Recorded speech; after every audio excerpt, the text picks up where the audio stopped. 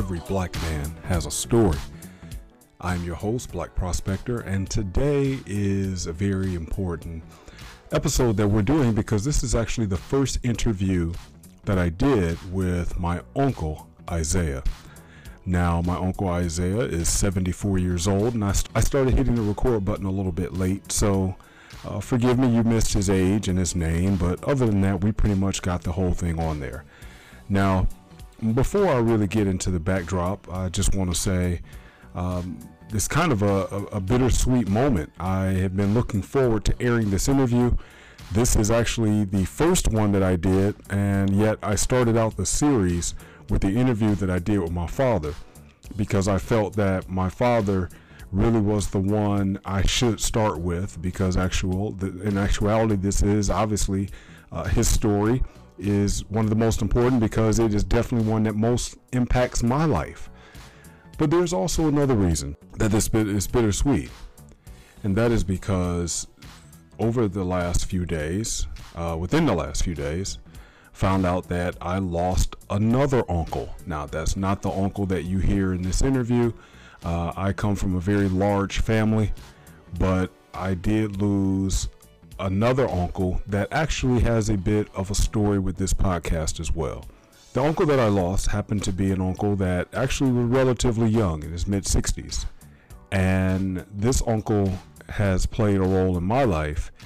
And he and I got real close right before I moved from the Midwest. But he ended up being the uncle that really put a passion in me into looking into my family history and getting stories. So he did what many people are doing. He traced a particular side of our family, traced the lineage back, and actually was able to go back, I think, almost a couple hundred years, which, as you all know, black folks know, that's almost unheard of and very difficult to do.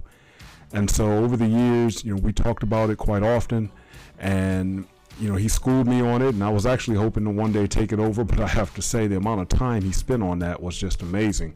And I couldn't do it, especially homeschooling kids as well. But, certainly I know that he would do interviews with family members whenever he would go down south and talk to some of the older family members. And so much of what we're doing here with Every Black Man Has a Story, he ties into that idea of getting the stories that people tell down now before they're gone. And so one regret that I already have with this episode, or I'll say with this show altogether, I regret not getting his story before he suddenly passed away. So I will say, as I tell you every time I get ready to end a show, go and get the stories from the men in your lives.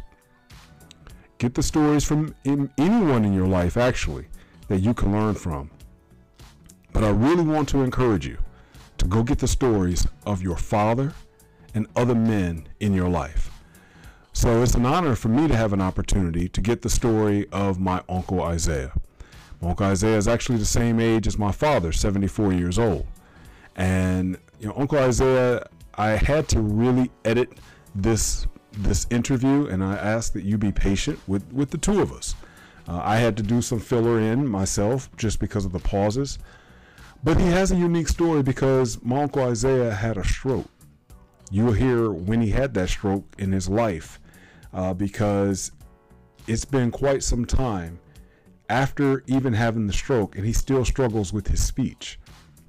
But, of course, I was so glad he did this interview. He didn't really want to. My mother happened to be down there, and she kind of talked him into doing it. And I'm so glad that she did. I'm so glad that he took the time to talk to me. And what was really funny is, I told him, hey, don't worry. We'll just talk for 10 to 15 minutes. It'll be all good. And yet we ended up going for about an hour and a half. And I again, this is the value of those stories. Men want to talk about their lives because, quite honestly, we never get to tell our side of the story. Dr. T. Hassan Johnson, I mention him often. Please go follow Dr. T. Hassan Johnson, the work he's doing on black masculinity. And just today I was listening to a video where he even talked about in marriage and fatherhood.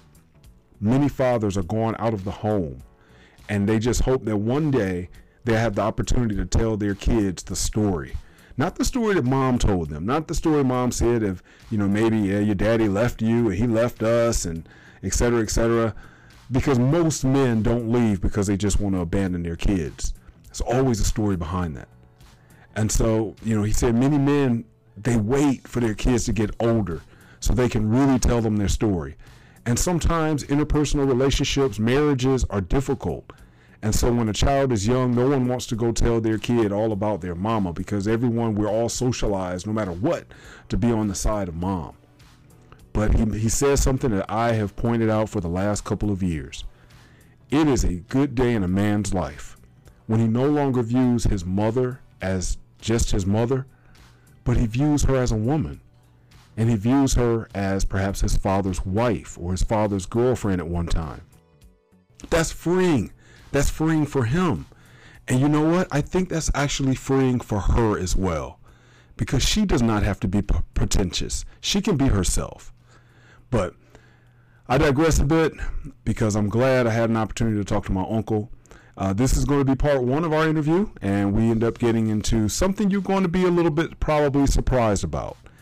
And that is a question I will leave for you before we begin. So in the brief seconds that we have in the music break before the interview begins, quickly, when did you think sharecropping stopped in the United States of America?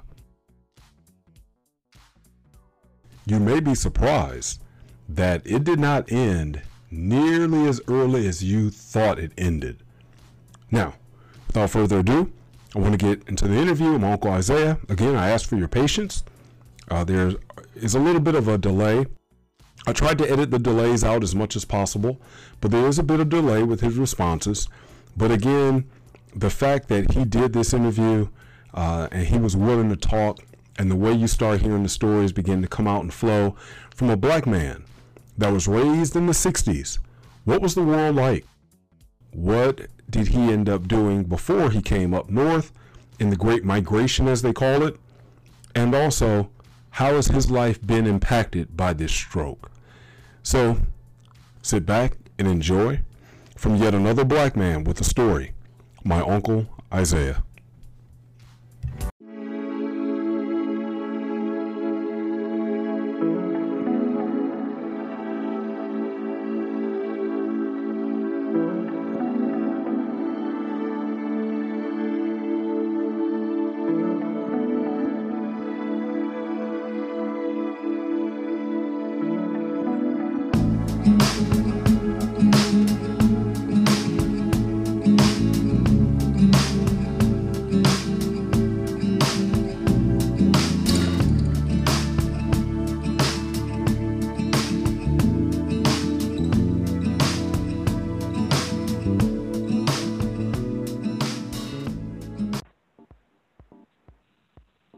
Go ahead. I forgot to push record. All right, go ahead. I'm sorry. You said you went at 17 to Michigan. Yeah, and at 18,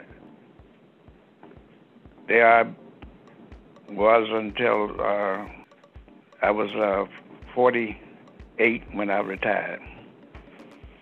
Wow. So. You retired at 48? Yes. Wow. How many men did you know that could retire so early at that age? Not many, but it was just a few. It was a few that went in at 18 and could retire. But I retired at 18, but I'm making a mistake. I retired at 48, but I went in at 18, and there I've spent the biggest portion of my life there at Chrysler. Looking back, are you glad you went there and stayed for so long of your life? Or looking back, do you wish that you might have done something else, or maybe gone into something else? How do you look back, at that place, spending 30 years there? Well, it didn't seem to be 30 years, but I don't. I was people was after me about quitting and going to school, but I told them that I wasn't interested, and I just stayed there, and when I reached, well, I had a stroke when I was 47, but I had enough time in to never go back, because I had the stroke in I think June of '94. So I never did go back to work, but I had enough time with the overtime hours and all that I didn't have to go back. So now, could you had gone back to work after the stroke if you wanted to? yeah, but I had already put in for my retirement beforehand, but I was planning on, say, coming down in Alabama and maybe working a little bit more, but that I never did get to do. So how was it working at the plant back then? I mean, I know we talk about the Great Migration, and it sounds like you were part of that migration of coming up from Alabama up to the plants in the north. How were you received going into the plant at such an early age? Well, back then they needed workers. You could get a job anywhere out there at the time, because it wasn't a problem at all. Wow. Well, certainly I know why you drive Chryslers all the time. So what Chryslers do you have right now? I'm sure you have one, right? Well, the 2015 Chrysler, that's in my name, so I have to claim it. And the 2004 Intrepid. Wow. And is the 2015, is that the Chrysler 300? Yes. All right. All right. So what was the first Chrysler that you owned? If I make no mistake, it was a Dodge, I think it was called a 500 convertible. Oh, what color? White. Oh. White all over. What engine was in it? 383. All right. Now, here's the key question. I'm sure you were racing, and now we know the statute of limitations is over, so you won't get in trouble for saying this. I'm sure you had some races in that car. What's the one race you remember in that car? I remember in the Chrysler, I mean the Dodge. I don't remember racing in that car. What? I guess it was a big white convertible. You weren't trying to race in that, huh? Yeah. Now, I will say the first car I remember you owning, if I remember correctly, it was that white 340 Duster. Do I remember that right? That was the second one. I had previously owned 69 340 dark, but I owned it for probably 6 or 8 months. I can't remember now, but I got rid of it and bought a Chrysler Imperial, and I owned that. And then I traded that in and bought the the Dodge Dart, which was not the Dart, but the Plymouth Duster. That's right. That's right. Now, what year was the Duster? think it was a 70. 70? All right. Wow. So, of all the Chryslers that you've owned, which one was your favorite? I would say the Shelby, the Dodge Shelby. What? Really? Yes, because Why? that was a 2.2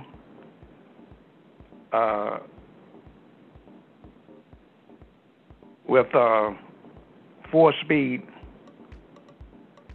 and it was probably the fastest, and it only was a 2.2.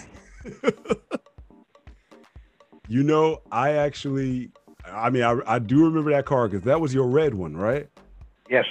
I remember the car for another obvious reason, but the other reason I remember it is because I did go to automotive school for a hot second, and I think a year, and that was the engine that we worked on. We had to learn how to work on an engine class, was that little 2.2, and I know yours had the 2.2 turbo, and Yes. I later would own, I picked it up for I think I bought that car for $100. It was all rusted out, but it was a 2.2 turbo, but it was the Plymouth Laser, same body style like yours. And the reason why I got it was because I remembered yours. And so, but I never drove one. And when I drove it, I was amazed at how quick that little car was. And it was nice. It just rusted out. Well, the Laser was the Dodge Shelby was a little bit a second or two faster than that Laser was. Yeah, you got the extra Shelby tweaks, right? Yeah. Now let me ask this, how did it feel owning a Shelby when you remember when Shelby was over there doing everything with Ford? Did it seem kind of strange? Not really, because we had the man from he came over from Ford, and I think he brought a lot of his stuff with him. I can't think of his name right now. Iacocca. Yeah, Lee Iacocca. Yes. Yep. So what did you, I know one, but I'll see if you say it. What was your favorite race in the Shelby? Well, I raced a vet up there on Grand River when I was in Detroit. I raced a vet, and that was the most, I guess that was the favorite I ever had, because that guy couldn't beat me no kind of way. I was too fast for him. You know, I think that's probably why Chevy started putting, they started, because I think for a while in the 70s and the 80s, the vet was not even as fast as everything else. And then I think Chevy had to go back and really put a big difference between the vet and the Camaro, because they was getting beat by all the other cars by then. Yep. And yet you paying all that money for a vet. Yep. Now, let me ask this. Is it true? Because I heard it in a rumor mill somewhere. So you tell me if it's true or not. I heard you once lost a drag race at the drag strip because when the Christmas tree dropped, you were messing with your radio when the light went green. Is that true? I don't remember. To be truthful, I don't remember, but I lost a few at the drag strip. Most of them was with that 340 Duster. Was not the 340 Duster, the 340 Dart, because it wouldn't run when it got hot. I think they call it copper icing or something. I don't know what they call it, but it wouldn't run when you got up, torqued it up and got up in the high speed. Mm-hmm. It would go out. All right, that makes sense. It's funny. It's like y'all had the same problems that, I know Buick with the Grand National, that was a big problem they had with their V6 turbo. Everybody knew when I was a kid in the 80s, late 80s, if you're going to race one, you don't want to be the first one to race it. You wait till they race like 2 or 3 Mustangs and that turbo get hot, then you can beat them. Yeah. Then you can get them. Oh man. All right. That's good. I especially with your Chrysler years, going back down memory lane on the cars you've had, that's something I always like to talk about. So actually, what did you work on primarily at Chrysler? Did you have a particular specialty anywhere on the line? What did you actually do there? But I was a piston repairman most of the time. Okay. I repaired pistons. And 383, 440. Then I went to the 2.2, and I think there's another one came out just before I left, but that was the only. Most of mine was 6s and V8. Okay. Well, let me ask you this, and how do you? And you may not even care, but how do you feel now when you look at knowing what Mopar, Chrysler, Dodge, Plymouth, how significant those names are, and then they end up being owned by Fiat, and now they're called Stellantis. Does that seem weird to you at all? Do you have any opinion on that at all? Does it irk you? Is it like, hey, change happens? What do you think about it? Well, I just put it as change happens because it don't. I don't feel no certain way now as I did back. I say in the 60s and 70s and 80s. I had a strong feeling about Chrysler cars then, but now I don't care. Did you ever own any other, especially new? Did you ever buy any other new car by any other company? No. Wow. Because what I felt, and I kept the company felt that if you don't buy what you build, then you don't look for nobody else to buy your product. And so if you can't own it yourself, what you if you work there and buying a General Motors product or a Ford product, that's saying something about you too. If you don't buy what you build, so how you expect somebody else to buy the same product? Yeah, that makes sense. That makes a lot of sense. Wow. Well, hey, I'm sure they are appreciative for you spending 30 years of your life there, because those were the glory years. Right now in my office, I'm looking at an orange 68 Charger, or actually it's a 69 model car that I bought. And, it's that legacy. I'm looking at, actually, I have a Mopar hat sitting right here on my desk as well. Even though I've always been a Ford guy leaning toward Ford, that those years of Mopar, man, those were the best. Yep. Absolutely. And I was proud to be a Mopar owner at the time. Now,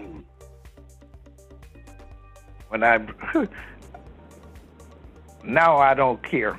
What I'm trying to say is, because being at 74 years old, I don't care.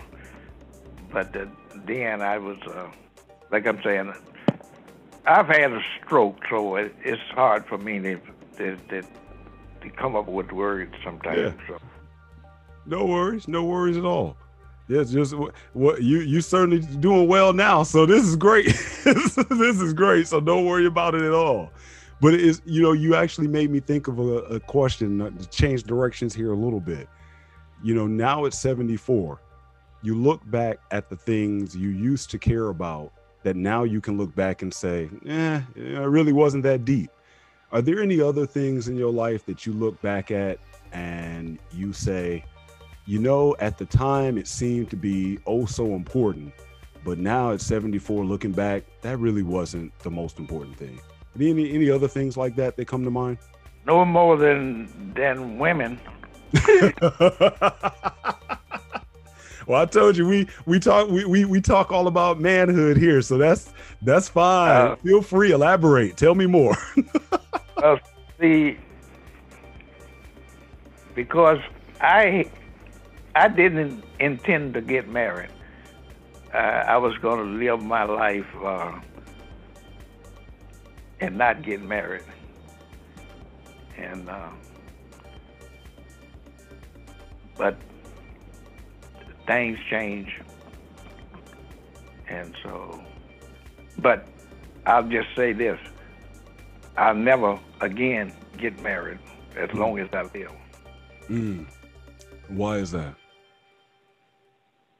Because of the heartaches, and trouble I've had in my life, or so. I don't need no more heartaches, no troubles. Yeah. What age did you get married? I think I was. It was in my 30s. I'm not sure. Because what I'm trying to say is a lot of that. Because I had the stroke in '94. It's a lot of the memories that I don't even remember nothing about now. And then certain things that from old memories that I can bring up, think about. But you could tell me something now, right today. And 15 minutes later, I've forgotten all about it. Okay. And then it's certain things that stick. I don't know what's caused it. Now, I know a man next door. I have yet, he told me his name over and over. But I've yet to remember his name. Because I guess he's been nice to me. And that's something that don't stick out to me. You know what I'm trying to say, the niceness. Yeah. If he had did something to me otherwise, then I remember his name. That's right. That's right. Yeah, well, and okay, so that makes me go back. Growing up in Alabama, and obviously we'll be looking at 74. We're talking the late 40s, early 50s. What was life like for you? I've been in Wetumpka, Alabama. What was life like for you growing up? Were people generally nice to you? Do you look back at, what you can remember with your childhood of it being a fun time? Or did you leave at, 17 because you wanted to hurry up and get out of there? How did people treat you as a young man? What was life like as a young man? Story. If you have that black man in your life and you want his story to be out here, just email me at blackprospector@gmail.com. And of course, like and subscribe to the podcast as well.